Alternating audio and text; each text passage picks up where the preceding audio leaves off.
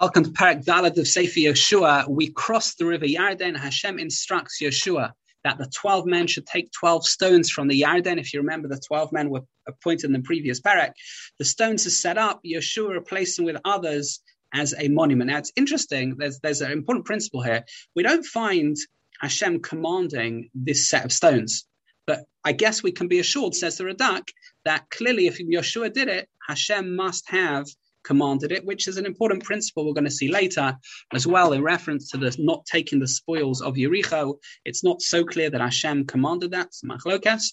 We see over here that, and the Ramban says this in Chumash, sometimes things that leaders did, even if the Torah doesn't overtly tell us Hashem instructed them, we can be assured that Hashem did instruct them. The stones are set up. Yeshua replaced them with others as some for a monument. The original stones had previously been used in Mizbeach in Perek Ches Posuk Lamed Beis. Have a look at Rashi. And that would have taken place earlier. Now the Kohanim were then flown to the other side of the river by holding on to the Aron. The people then encamped in a place called Gilgal. In Gilgal, Yeshua sets up the 12 stones. After this miracle, Yeshua's respect, his reputation amongst Klal Yisrael soars. Now there's going to be a very important machlokas, which is going to help us for the next Perek, which is really how we're supposed to relate to the people in Eretz Yisrael.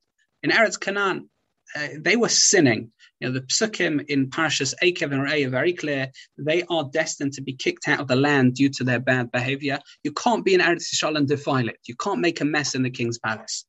But are we supposed to offer them peace beforehand? This is a very important machlokas between the Ralbag and the Radak and the Rambam on the one hand, whereas Rashi on the other hand, says something else. What is this? So the Rambam says we're first supposed to offer them peace, and we did. We sent letters around to all the nations. Once they rejected peace, then war is the option.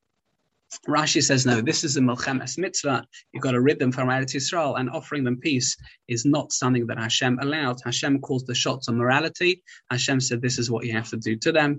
Again, it was a clear communication of what we had to do, and that was our task. As difficult as it may seem, we're going to learn more about that in the episode of Shaul and Amalek.